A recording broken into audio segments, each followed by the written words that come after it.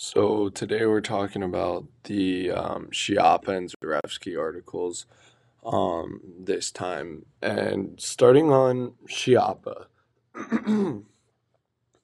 Schiappa basically uses death as an example and its definition to defend a rhetorical understanding of the practical definitions. So Schiappa brings to the table this idea that definitions have this immersive sway in an argument or debate or any type of speech or rhetorical situation, and that not only the rhetoric itself, but the definitions behind each rhetoric can cause changes or differences within situations.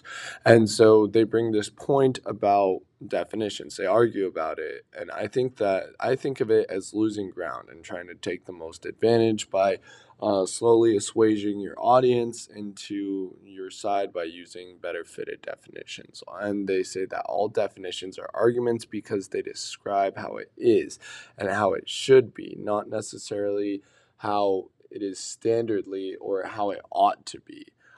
So their original and traditional definitions are describing a way that a society should be and things that are in the definition whence it was created.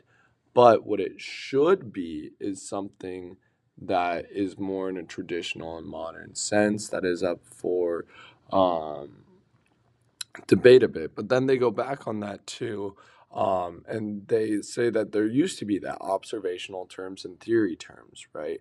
Observational terms were obviously for things that were very concrete, and then theory terms were thought to be in the pragmatic, sense of not concrete terms. And that was it. But then they went back because of radical reductionism.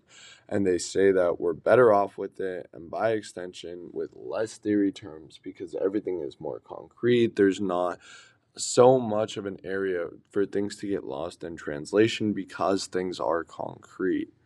But does that make was that so this leads to denotative conformity, and sure, it makes it easier, but the question is, does it make us better? Because there is no encouragement to think past that. And if you listen to last week's podcast, I talk a little about that. And how you want to be able to expand. And so this denotative conformity is making it easier, but not necessarily a better society because there is less theory terms and it's conformity, not encouraging thought. So then they lead into a discussion of disassociatism, and yeah, they use death as a main example throughout the entire writings. Um, and they talk about how they don't know the different definitions of death.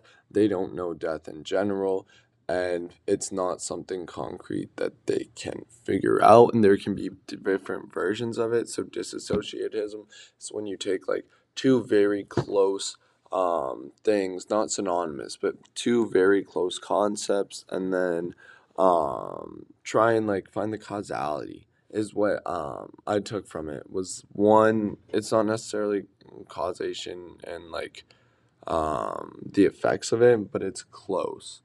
But then moving on to the Zarefsky papers. So this is basically, I read the last one first and then Zarefsky second, then it worked perfectly because it talks about presidential rhetoric.